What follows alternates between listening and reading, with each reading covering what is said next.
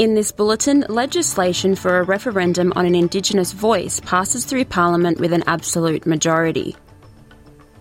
Pharmacy representatives oppose the government's new prescription policies.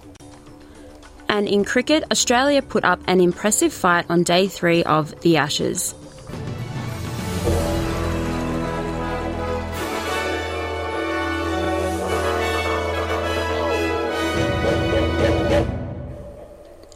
The Australian public will now get ready to have a say on Aboriginal and Torres Strait Islander constitutional recognition as legislation for a referendum on a voice to Parliament passed through Parliament with an absolute majority. Senate President Sue Lines made the announcement amid cries of opposition from Independent Senator Lydia Thorpe. I declare that the Senate has passed the constitutional alteration Aboriginal and Torres Strait Islander voice 2023 by an absolute majority. Senator Thorpe, the ayes 52 and the noes 19. I call the Federal Parliament endorsed the question and wording of a constitutional change to recognise Aboriginal and Torres Strait Islanders as the first peoples of Australia and set up a voice to Parliament and an executive government. A date is soon to be set for the referendum, which is expected in October. It is a very simple request, President. Northern Territory Labor Senator Mullindiri McCarthy is describing today's final vote on a voice to Parliament as an historic day. She says polling across the country has shown the majority of First Nations people support an advisory body under the voice. It is a very simple request, President, to be recognised in the Australian Constitution. And yes, there are many schools of thought in terms of that Constitution, but in terms of the symbolic nature of being able to be included in that Constitution means a great deal to many First Nations people.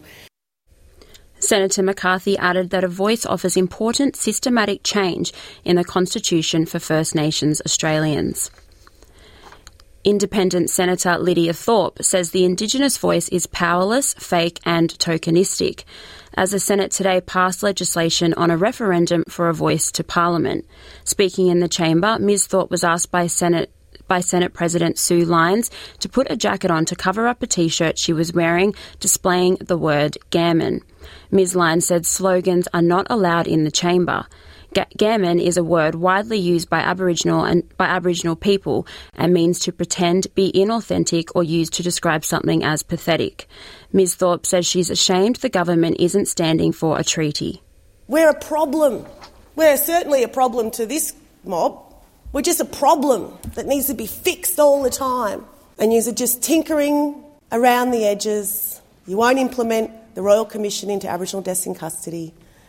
You've had ample time to do that in the last 32 years. You've had ample time to implement the recommendations to the stolen generations. You are completely gammon, fake. You're not genuine. The Shadow Minister for Indigenous Australians made a final plea of opposition to a voice to Parliament before legislation for a referendum passed through with an absolute majority.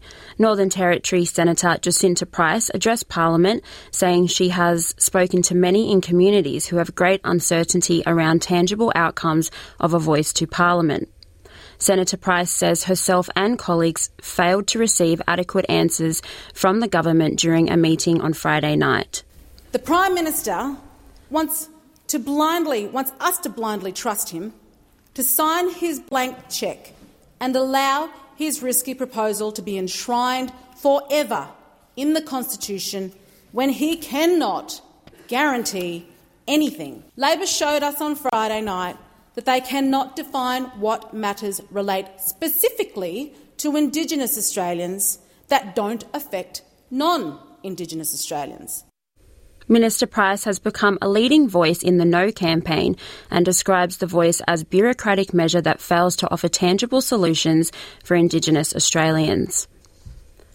The Pharmacy Guild are concerned the federal government's new script policy could force hundreds of pharmacies to close and result in thousands of job losses. The government is looking to introduce a policy that will allow patients to receive 2 months' supply of medicine for the price of one. But the Pharmacy Guild's report predicts up to 665 pharmacies may close and 20,000 jobs may be lost. The Guild also recommends the government delays its dispensing policy, due to begin on September 1, until a review of the economic impact is completed. Labor Minister Tanya Plibersek told Channel 7 the policy would not affect pharmacies' revenue. And at a time when every dollar counts, getting cheaper medicines for more than 6 million Australians is a great policy. And don't forget, every single dollar we are saving through this policy is being reinvested into pharmacies. Housing advocates are urgently calling for government's multi-billion-dollar housing bill to pass through Parliament, citing key reforms pushed by advocates. The Community Housing Industry Association's CEO, Wendy Hayhurst, says while the fund is not perfect, it promises a vital reform after more than a decade of government inaction.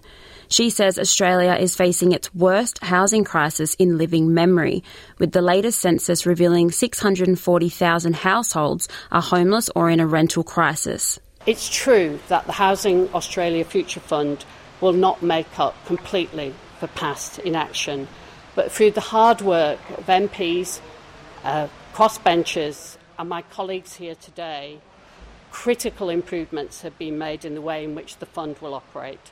Not least the fact that the annual funding of $500 million is now a floor and not a cap.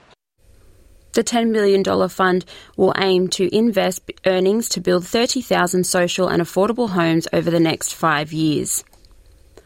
Senator David Van is not expected to attend Parliament for the upcoming sitting week after his resignation from the Liberal Party following sexual harassment allegations.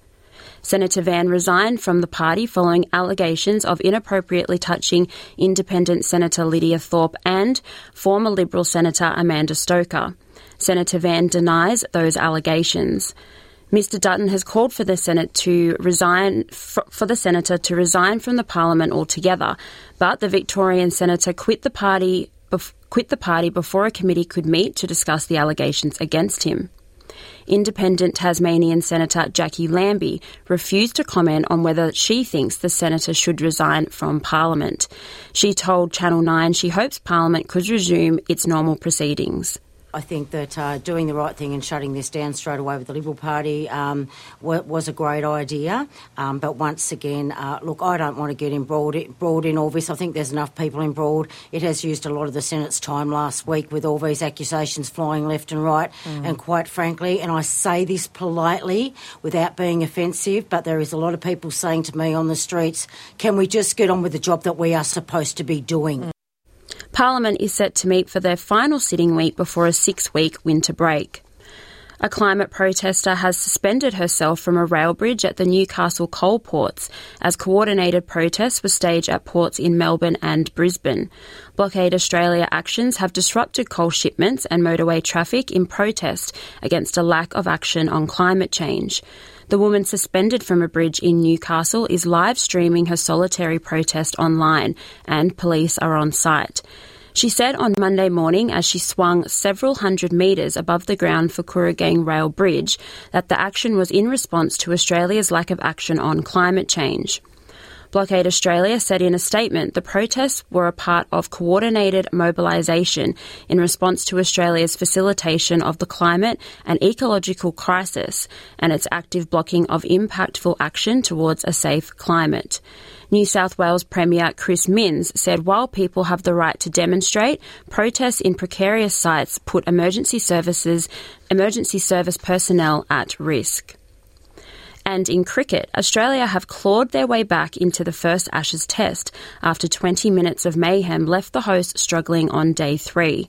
England slumped 2-28 in their second innings when play ended early on Sunday due to bad weather, with the hosts leading by only 35 after losing 2-2 between two rain delays. Players emerged with a less optimistic attitude following the interruptions, with Australia ready to set attacking fields for the first time in the test. The downpours leave the contest well poised heading into day 4, where better weather is forecast before a 60% chance of rain on day 5. It comes as England quick Ollie Robinson has attracted attention after giving Usman Khawaja an expletive-laden send-off on day 3. And now, today's weather. Broome, sunny 29, Perth, mostly sunny 17, Adelaide, showers easing 14, Melbourne, showers 11, Hobart, partly cloudy 11, Albury-Wodonga, showers 9, Canberra, a shower or 2, developing 10, Wollongong, becoming windy, sunny 17, Sydney, sunny 18, Newcastle, becoming windy, sunny 18, Brisbane, sunny 23, Townsville, partly cloudy 27, Cairns, partly cloudy 28, Alice Springs, partly cloudy 23, Darwin, mostly sunny 32, and the Torres Strait Islands, partly cloudy and 29 degrees. And that is NITV Radio News.